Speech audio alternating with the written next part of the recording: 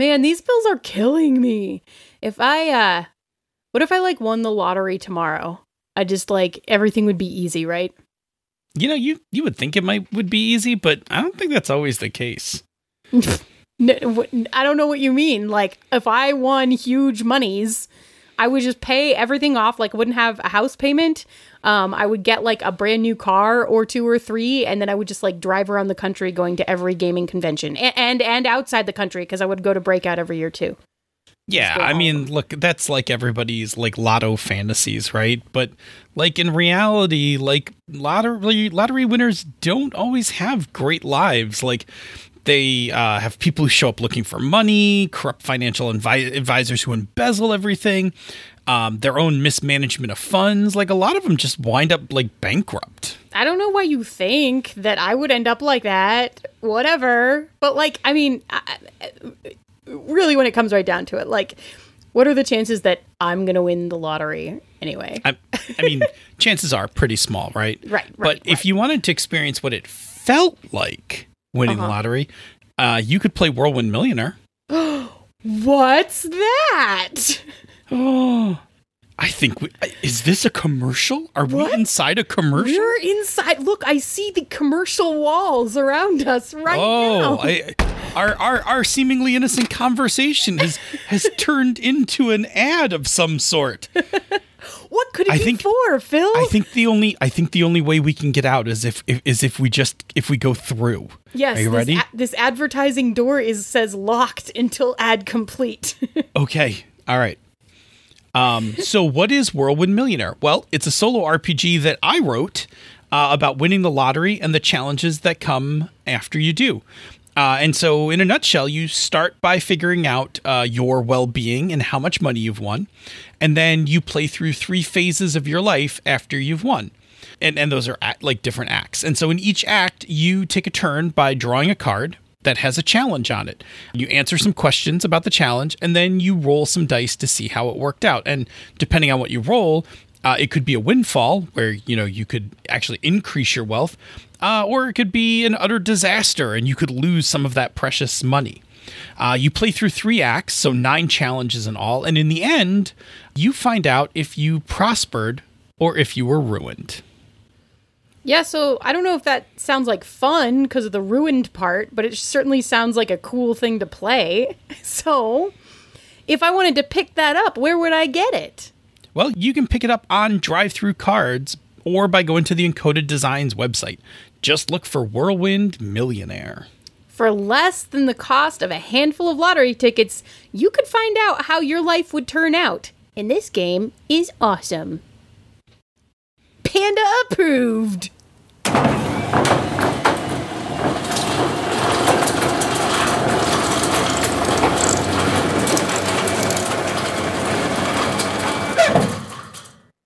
Hey, Senda. Hey, Phil. Welcome to the Misdirected Mark podcast. Whoa. What yeah? are you doing?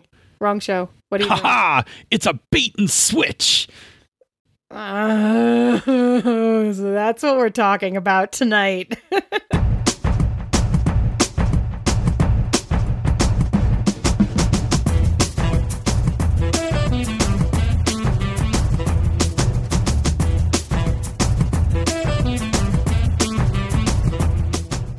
And welcome to another episode of Pandas Talking Games. I am one of your hosts, Phil. And I am your other host, Senda. And tonight's topic comes to us from an anonymous listener who asked, question for the show.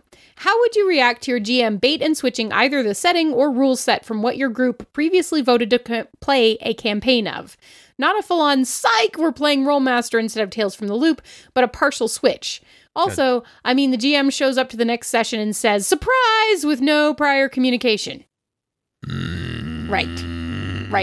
You can hear Phil grumbling in the background. So, having said that, since we are actually doing this topic, despite the grumbling, I'm assuming that Phil actually has something more than just a straight flat no for this topic. So, why don't you define for us, Definition Panda, the bait and switch, and then we can jump into it. All right. The bait and switch is a type of session or campaign where you found it with one set of expectations, and then during play, those expectations are subverted with a new set of facts. So let's kind of break that down a bit, right? Yeah. So for example, you make Delta Green characters for a campaign, and then in the first session, everyone gets killed, and the GM hands you all Wraith character sheets and tells you to make Wraiths out of your previous characters because you're now playing Wraith. Yep. And thank you, Brett B from True Story Gaming and BS. That is actually a bait and switch that he has done. And so, yeah. So the idea is that in this case, that everybody in the group thought that they were playing Delta Green, right? The expectations were conveyed to them that you were playing Delta Green. Everybody made Delta Green characters, backgrounds, and all that stuff. And then in the first adventure, bammo, they're dead. Yeah. And they switch out to a completely new game, right? So that's that subversion of expectations, right? We subvert those expectations and we perform the bait and switch. Now, when you subvert expectations, and much like the name of this technique, the bait and switch, it is a form of surprise. It is also, so it's not only a form of surprise, it is also a breaking of consent, right? Like, if we all sat down and consented to play one game and now you've swapped in another, you have basically violated that consent. And as we're going to talk about, that may not go off as smoothly as you think it will. And so, like all surprises are really hits or misses. Right. So the first question you have to ask, and this is important, right, is why is this a surprise and not something that you're actually negotiating with your group beforehand? Why aren't you asking? And more often than not, it's because the GM thinks that they're being really clever, which so they want to wow their players by doing something out of the blue that no one sees coming, right? Yeah. And you know what I have to say about GMs being clever, right? Yeah. Don't. So the efficacy of this kind of surprise is the function of a few factors. The first one is how spontaneous is everybody in the group? Right. So are they living life as it comes at them, or do they prefer to have things kind of planned out so that they know what's coming? How attached were they to the original expectations? Right. Yeah. If you really got them psyched up for that fake game that you promised them, they were really psyched up to play that fake game you promised them. Exactly. The next one is, how much do they like what it was being switched for? Yeah. So if they were psyched up for a fake game, they're probably not going to be really excited to play a DCC funnel, right? Right. Unless that's the game that they really wanted to play. Right. If you, like, twisted their arm into Fate or something, like, so it could be, it could be that they're all really into DCC, and then this could be a plus, right? There's no pluses for this. Okay. At best, this is a break even. Right. So you're saying it is not. This is you only succeed on a 10 plus. That's what you're saying. You only succeed on a 12 plus.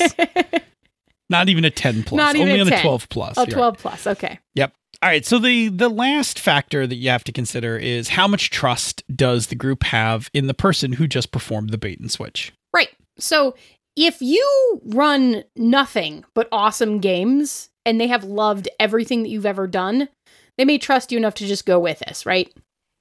That's the thing. Mm-hmm. We'll talk about it more. So all of these factors contribute to how successful a bait and switch is actually going to be when you do it. And when you lean them all towards the positive, the chance that you have that it might actually work increases, right? It's possible. You might hit 12 because you're adding a +3. If some or all of these are negative, then the chance that it's going to work drops significantly. Yeah, so our question tonight was about partial bait and switches. So not doing both of the game and the setting. Right. So not as our questioner asked, Tales from the Loop 2 Rollmaster. But instead, we're swapping one or the other. So Right. So like if we were in D&D, maybe we're going from Forgotten Realms to Planescape. Or we're playing in the Land of the Loop, but we're going from using the rule system for Tales from the Loop to Bubble Gumshoe. Sure. And so it's been my limited experience because I have not done a lot of these bait and switches. I have done one spectacularly bad one, which maybe in the post show outtakes, I will tell the story of how of what I did and why it went poorly. Yeah. But it's been my experience that changing the setting while keeping the rules the same is actually better than keeping the setting and changing the rules.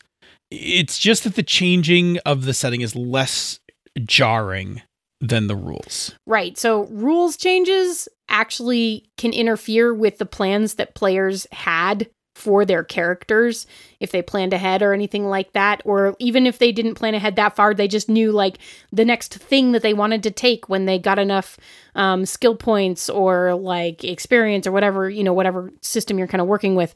They probably planned that next thing. And if you change the rules on them, they can't do it.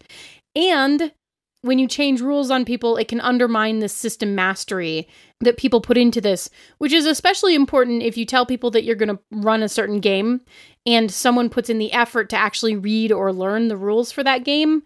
They're going to be a little bit annoyed about, not using those rules after all, because they put in some effort and some time and dedication, right? Yeah, absolutely.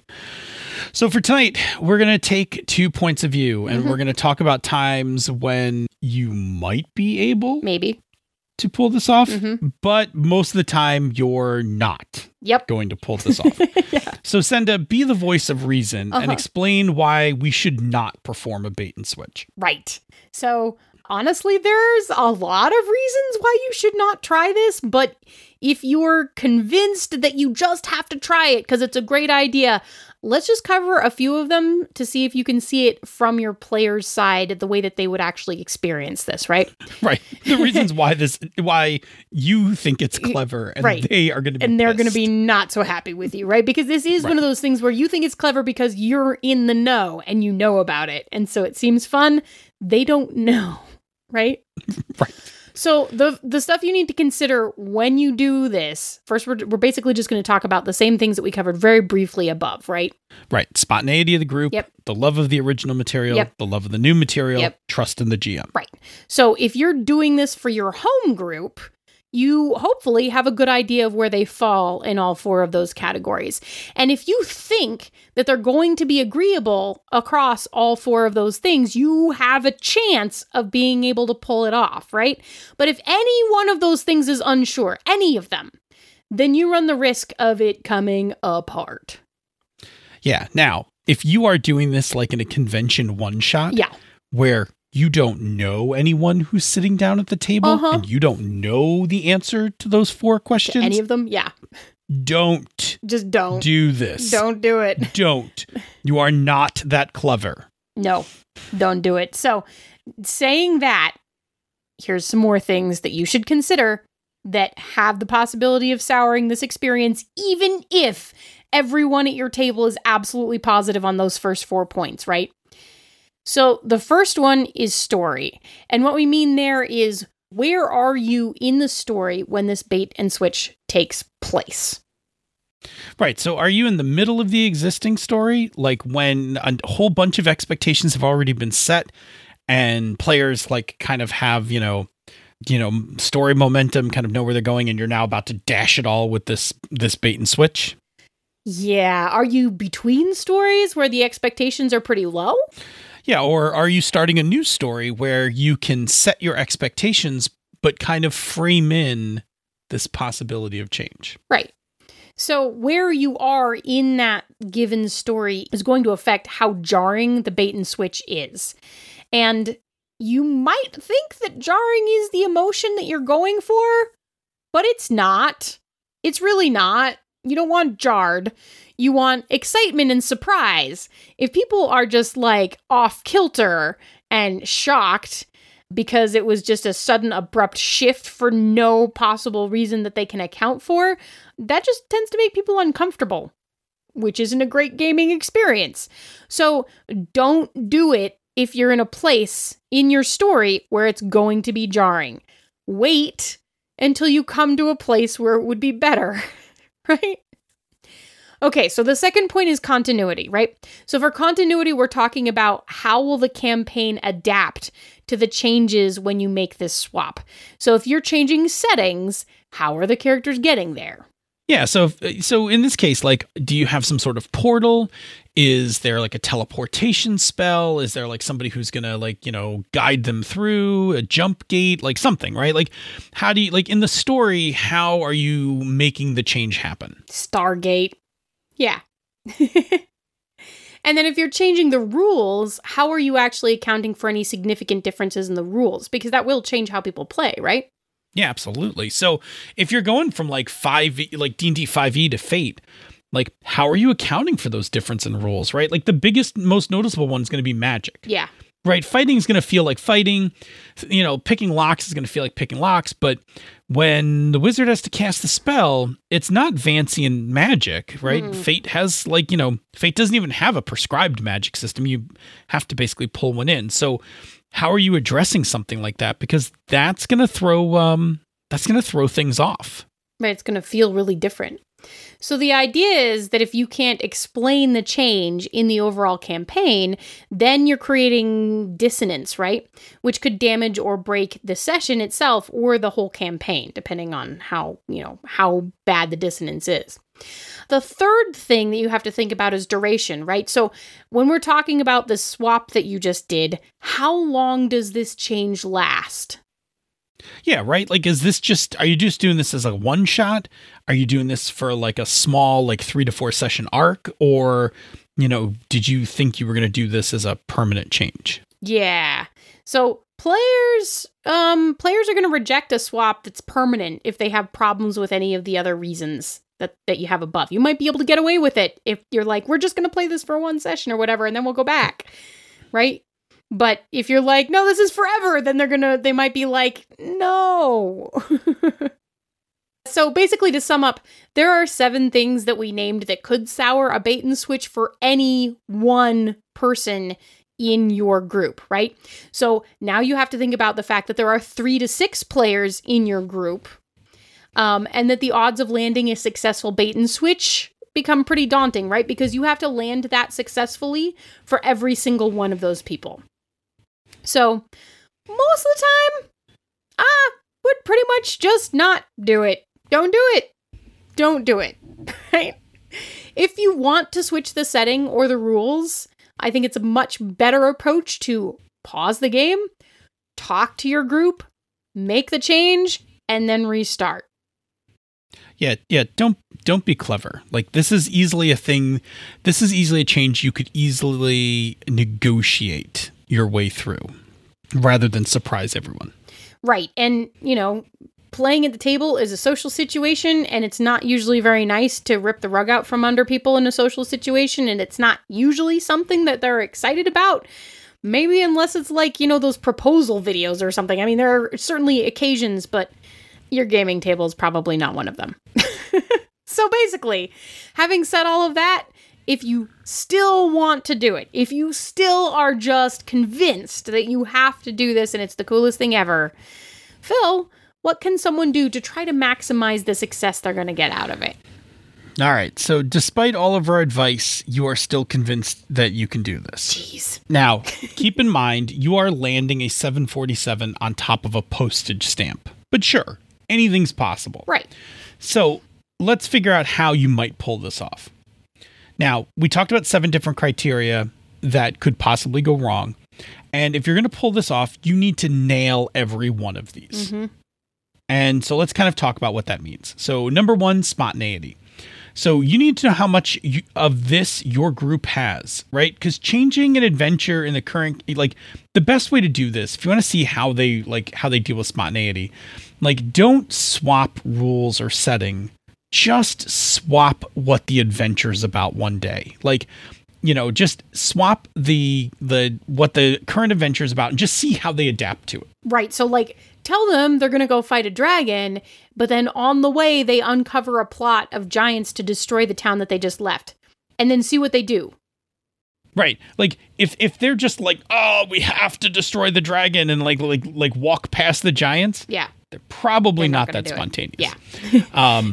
But if they're just like, oh, no, this is way more important, and they just kind of roll into it and deal with the giants, cool. Like they might be spontaneous. Right. All right, the next one is the love of the original material.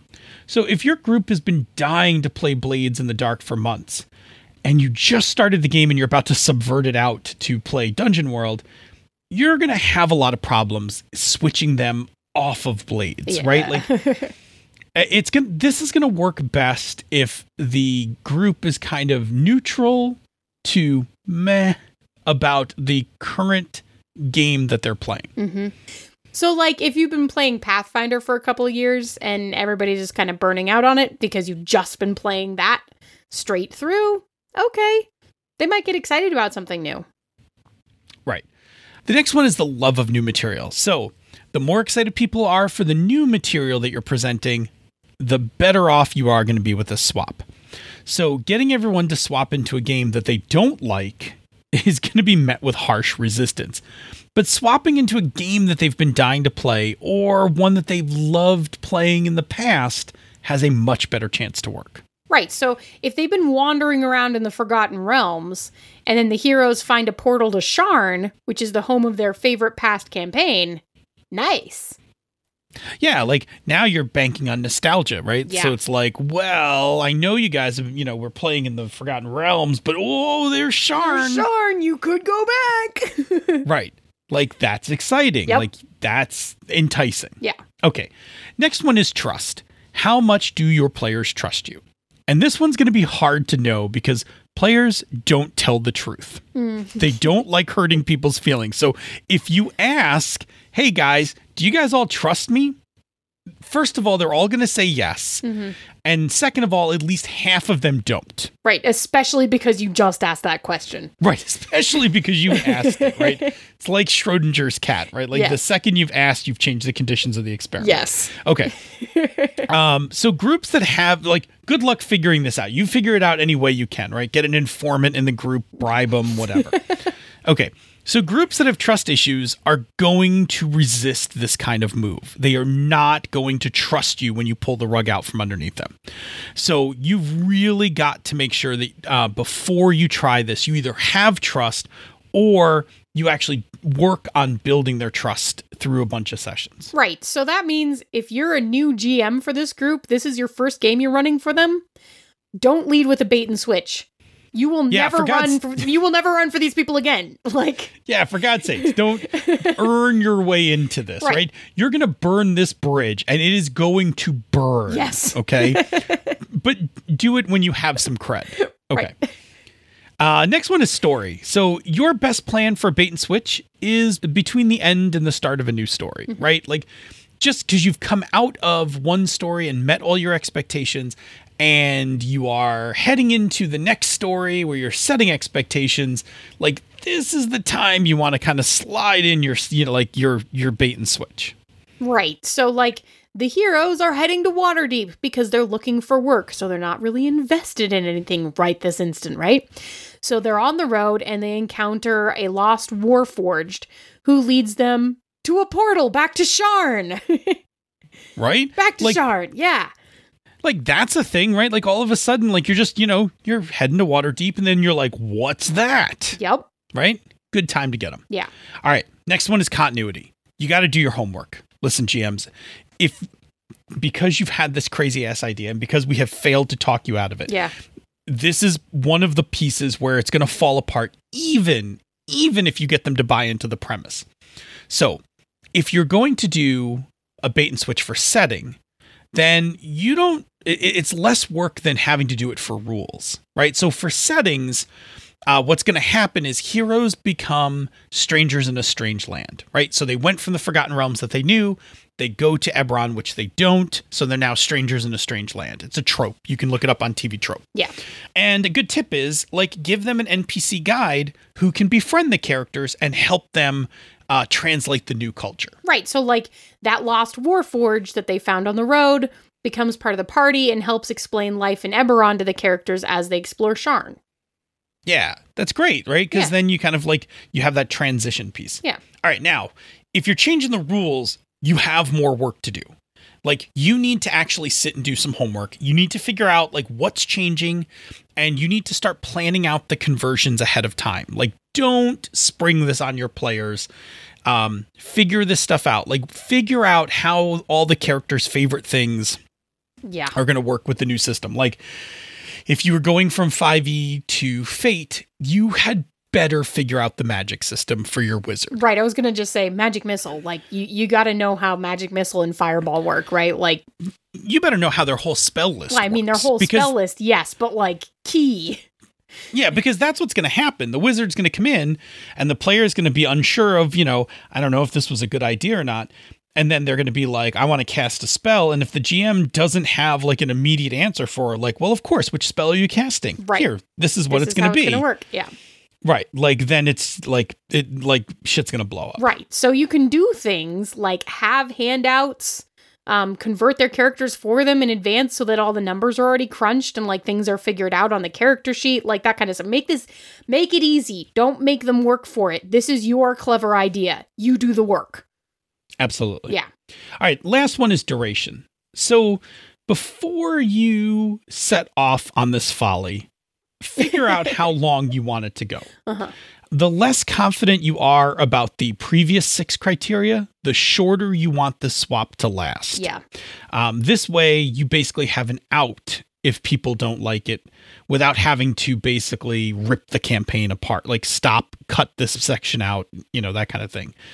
So the permanent option on the get-go is a huge risk. Like, don't consider, like, I'm going to make the swap and it's going to be permanent and they're all going to love it because I'm so damn clever. Like, that's probably not going to work. A good way to do this is to start with a shorter swap, like a one-shot, right? Or a small arc.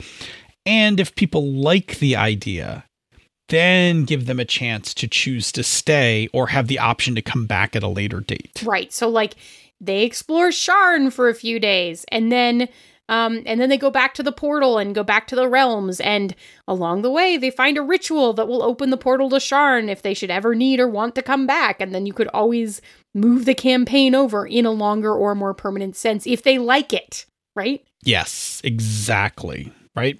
Because now you're giving them the ability to choose again. You've just returned consent to them. Yes. Because they can consent after. Yeah. Yes.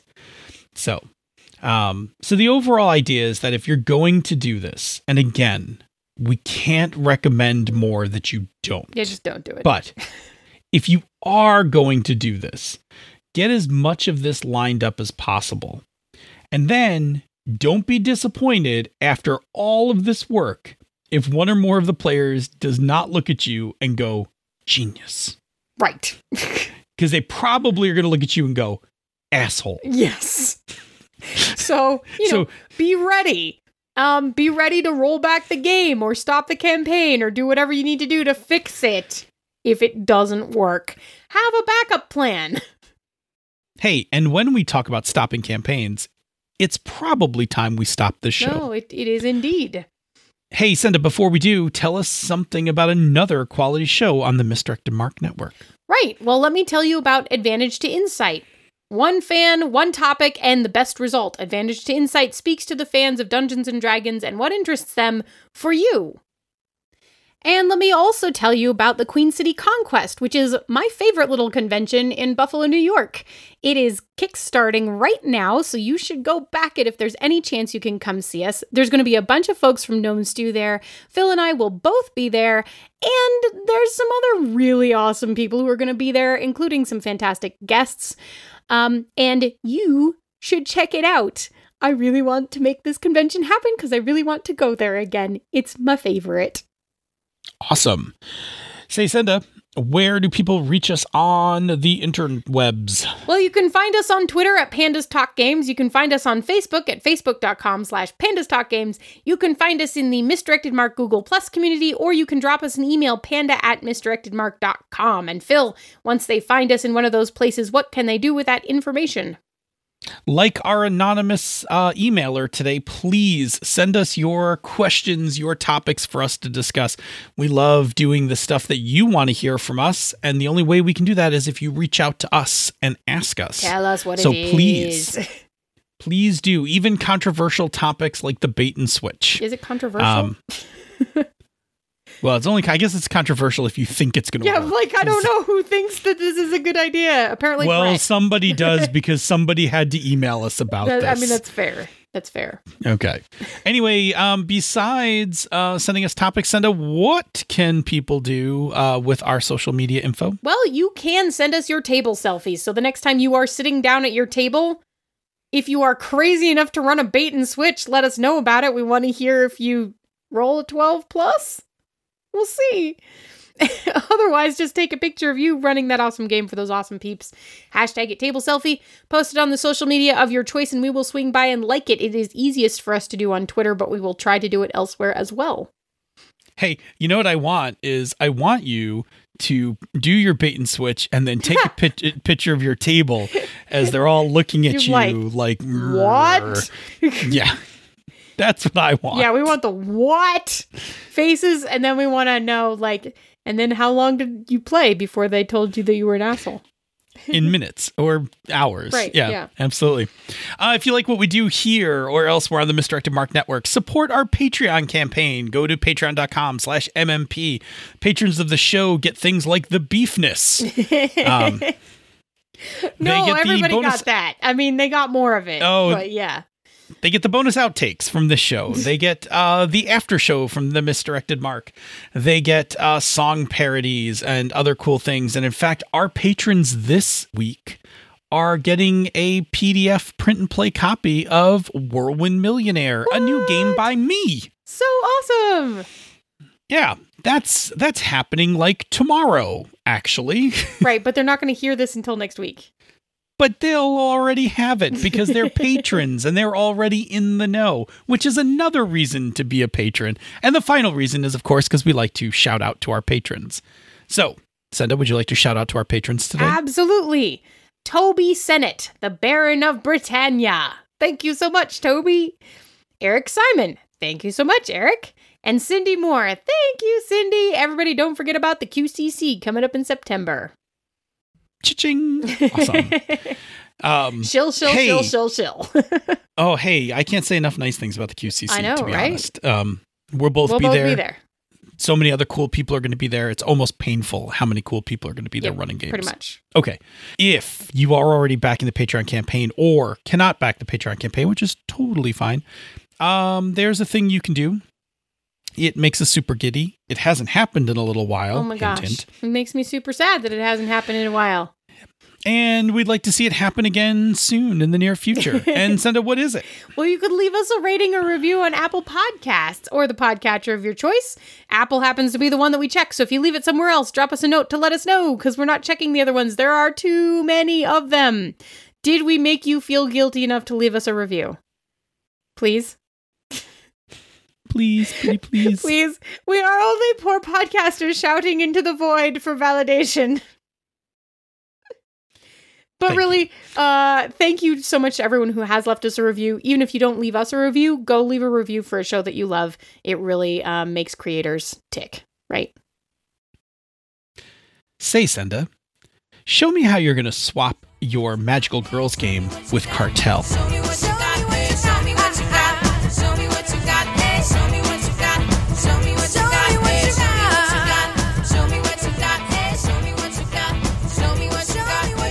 This show is a joint production of She's a Super Geek and Misdirected Mark Productions, the media arm of Encoded Designs. Show me what you got, eh? Show me what you got. Show me what you got, eh? Show me what you got. Show me what you got, eh? Show me what you got. Show me what you got. Bloop. So seriously, the woman who did the musical score for Cowboy Bebop, every anime that she has ever touched has been gold. Awesome. Because she also did Escaflowne. She also did I'm going to tell you right now that Escaflowne sounds like an allergy medicine. Like ask your doctor about Escaflowne, right? Like somebody's like running through a field. There's flowers and stuff like Escaflowne. Anyway, so here's the thing we have to acknowledge, right? This is the episode after the beefness. Right? Which I don't know if you listened to it. I listened to those outtakes I today. haven't. I need to actually go listen to the outtakes. I continue to be pleased with myself because I made you crack up in the middle of a sentence. Yeah. So here's the thing I wanted to acknowledge. Like, it's doubtful we can hit that level 2 episodes in a row, right? Like, no. Yeah, like that was lightning in a bottle, right? Like, it takes a special moment to takes a special level of Senda can't think of words tonight. Yeah, and then coupled with that, I'm paying beefness. really close attention to what you're saying. Right, to catch it when it happens. Although I will tell you on the Pandas musical episode. Wait. We're doing a Pandas musical episode? I mean, you are. I can't say you'll be doing one. So can you rap or something? I mean, maybe we could do that. Like you sing and then like featuring DNA Phil, and I'll just like come in, drop some mad rhymes and like, bust out. Yeah. And then you can do the Love Boat theme. Yeah, because that's like the one I can do. For the right? third time. Yes, I can totally nail the Love Boat theme. Bloop. I don't remember. What does it sound like? Sing it. Oh, no. No. See what you're trying to do there, but that will not work the way you think it. This will not go the way you think it will. I'll give you the Luke Skywalker on this one. Bloop. No, so just to acknowledge that, like the beefness, that's next year's any submission. Like that's the beefness. It doesn't matter what the actual episode sounds like or was about or anything. Just the beefness. I don't even remember what was the actual episode about. Steaks. Oh, steaks. That's obviously. Right. Because it was when we ran across the word steak and conflated it with the beefness that things went truly downhill. That's because you were trying to retell that story from Breakout. Bloop. Uh-huh. Yeah. That's what happened. That's where the origin of the beefness comes from those fries that were from the fries, yeah. Those fries were beefy. Delicious. I will repeat what I have said before, which is I was not a fan of the beefness. That's right. On the fries. Yes. But also Banicula. So anyway. Yes, there was a lot going on in that. You were kind enough to send me the clip where I lost it. Because you're very proud. You lost it a couple of times. Yeah, but the one where you lost it in the middle of the sentence, I'm very proud of myself. You were very proud of yourself on that one. Yeah, you do that to me all the time. Yes. That's true. So. Bloop. My IBS says now it's time to stop. Yeah, that didn't happen for me. As I recall, not until the next day. Until the next day. Till the very next day. Bum bum bum bum bum bum. Yeah, no. Thanks to you, my YouTube constantly presents me. Wouldn't you like to hear this song next? People who listen to Perry Grip often listen to the Duck songs, part 1, 2, and 3. Yeah, I'm not even sure I'm aware of parts 2 and 3. The first one is its own kind of hell unto itself. They only get worse. Bloop. My son just wants to listen to the song about the tortoise playing Minecraft, and the next thing I know, the damn duck song is on again. There we go. That's awesome. No, it's not. Why are you saying that? You're lying. You know that's not true. Why would you say such a thing? Bloop. So, I busted in and did the Gaston song the other day. Like you do, because that is the one you have to do. Oh, yeah. No one fights like Gaston. No one. Like Gaston. In a wrestling match, nobody bites like Gaston. I use antlers in all of my decorating. Oh, what a guy. Gaston. Bloop. Do you want me to do a waveform song? Do you have a waveform song? As of about 30 seconds ago, yes. Okay. Well, It's not the duck song. yeah, that's good. Sure, I am always confident when you've not rehearsed these in the car and it's just a 30-second. Okay, so sure. Ready? I'll intro. Sure. Let me think of the rest of the words. Okay. Bloop. You can tell she's thinking 'cause she's bouncing her head around. You're supposed to be introducing. Oh, I was waiting till you stopped bouncing your head. I was afraid I'd finished the introduction. You wouldn't have had thought of everything. I'm fine. I'll figure it out on the fly. Okay, here we go. Ladies and gentlemen, the 2018 Waveform Theater presents Miss Senda. Waveform robot, come and get 'em while they're hot. Waveform robot is coming to town. Something, something, something, something, party down. All right, see, this is what happens when we let you have 30 seconds to make up a song. Yeah, Something, this is something, it. Yeah, something something, something, fast. pandas. Panda robot, come and get 'em while they're hot. Uh-huh. Bloop. It's raining waveforms. I feel like out of the sky. I feel like there should be a waveforms. punishment. No need to ask why. I feel like there should be a punishment. Just open your mouth and close your eyes. It's raining waveforms. Wait, I'm See, sorry. that one was what good. was that last line? What? Which line? It's raining waveforms. That was the last thing I back said. up a line. Just open your mouth and close your eyes. Yeah, okay. Listen, we didn't drop an explicit tag on the show. That's how the song goes. Sure. I'm just. It's following about tacos. I mean, or hot dogs. No, it's definitely about tacos. Sure, I'm down with that. I'm trying to think of more Parakeet No, songs now. really don't. It's okay. Mhm. No, it's okay. You No, should just not. but- No, it's okay. We should just roll right into the beginning of the show instead of you It's a waveform taking 30. today. No, shh. It's a waveform today. Ah, There's a cat licking a birthday cake. It's your waveform today. No, I'm giving you the face. you are giving me a face. Bloop. Meow. Meow. Bloop. Bum bum.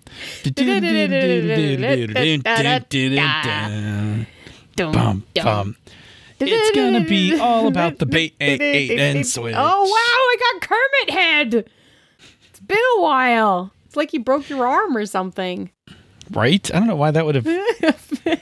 Like right. Actually, any sudden movements back when my arm was. Yeah, like, it was not seriously good. broken. It was Not very good. bad. Okay, ready? Mm-hmm. Bloop. So basically, to sum up, we named 7 things, surprisingly not 8. Were there not? You didn't have an 8th? I just did. I really didn't have one more to put in there. Sorry. There are 7. There are 8 GMing skills. There are 7 reasons There's why you 7 shouldn't do a bait and switch. Okay. 4 calling birds and a partridge in a pear tree. Nailed it. Bloop. Oh, I thought you were going to keep saying more words. Bloop. No. Show me what you got. Show me what you got. Show me what you got. Show me what you got. Okay, real quick. I'm going to tell you this story about the one bait and switch I ever did and how it was a complete and utter failure. Yes. And, which is okay because even though the time looks long on this, there's like a big dead space from when we were trying to I figure know, stuff out. in the middle. Okay, so here we go. The internet dead space. Okay, so here we go. I was playing a game of Corporation, and my players were whining about not having enough money to buy the really, really cool stuff in the book. So I was like, cool, I'm going to come up with a way that you can buy all the really, really cool stuff in the book, but we don't break the campaign. Uh-huh. And so what I did was I had the corporation, unbeknownst to the characters. Now, the characters helped in this, right? They actually kidnapped the scientist who specialized in illegal cloning. And the corporation illegally cloned the characters for a suicide mission. Uh-huh. So they sent them on a mission that they had to go break into this nano factory and destroy it. And armed them with the most ridiculous amount of gear possible. Like, I let them run like kids through a candy store, and they were like fully loaded in these like combat frames with like the best guns imaginable and all this shit. And they roll up on this factory and they just murder everyone. Like, just, it's Murderville going right through the factory. They get all the way to the core where the nanites are being kept, and they upload the program that's going to cause the nanites to self-terminate. Because like the little nano machines to self-destruct. Yeah. Except that that's not what the program does. The program sets them loose to consume the entire factory so that there's no trace evidence left. And so the players, like this swarm of nanites come out of the reactor, and the players start running, and I have them making like more and more impossible rolls. And like as soon as the first one fails, I'm like, the swarm overtakes you and disassembles you. And like the last guy like makes it to the surface, and he calls for the dropship to come pick him up. And no dropship comes, and he's like standing in the middle of this, like he's standing in the middle of the Chilean desert, looking up at the sky, like waiting for the transport vehicle to arrive. And the swarm just like takes over and kills him. And then I call for a 5-minute break. And the players are like what pale, yeah. right? Slack jawed. Yeah. I get a drink. I come back down. I'm smug as fuck, of course right? You because are. I'm just, because I've pulled this off. I am so fucking clever. So I sit down and I explain to them that they wake up, and they're like back at the corporation. Right? Because they had been on ice while the clones were on their mission, because having an illegal clone running around would have been too suspicious. So they just iced the players. Yeah. So the players are like, they're like, you know, their bosses are like, look, you did a great job. Like, thank you. Sorry, you know, we couldn't tell you in advance, but, you know, we needed your clones to not know that they were clones, blah, blah, blah. And the players look at us and they're like, look at me and they're like, what about the gear? And I'm like, what gear? Like, you got to play with it. Like that gear, like all got disassembled in the middle of the Chilean desert. And they're like, fuck you, Phil. Like they were like so pissed. I wound up having to give them a consolation prize. Like I wound up having to repair their junky transport ship and like upgrade it because they were so mad at me after the. And that wasn't, you didn't even switch the game or the setting or the rules. I didn't even switch the game or the setting. But I subverted the shit out of that. You did. Right? Like I thought I was so fucking clever, right? Like I was so smug and proud of myself at the end of that adventure. And they were pissed, right? Like I thought that was like one of the best games of Corporation I ran, and they hated it. So I just, from that point on, like no more bait and switches, like just bad. Bloop. It was pretty funny though. The looks on their faces as they failed rolls and got disassembled. Did they ever trust you again? I mean, they must have, because you kept running games. I mean, they did, but they did because I had to swear I would never pull shit like that ever again. Right. Bloop. Really, what you would do now is you would say, you guys really want to play with all of this equipment. Well, I have a proposition because I can't actually give it to you. It would break everything. So I'll clone you. Yeah, would you be willing to do this like crazy one-shot thing, knowing that you're going to die at the end, and then we're going to jump back into the normal campaign from a point there or something like? Exactly right, and I'll give your characters a reward if you opt for this mission. Right, like you could actually negotiate that up front. Oh, I totally could have, right? But I was clever. That's the point, right? Like I was clever. Don't be clever. That's a precautionary tale. We should probably bug out. Charles Augustus Fortescue was the nicest boy I ever knew. Why is that the one that came to my head for a cautionary tale? Do you know the cautionary tales? Hang on. There's one about... No, not hang on. It's 1 hour, 1 minute. But cautionary tales. There's the one about the little boy who ate bits of string until they tied themselves in little knots inside him, and then he died. There's the one about the boy who let go of Nurse's hand and got eaten by a lion. Okay, this will be a topic for the next episode. Okay. Say goodbye. Bye. Bye. And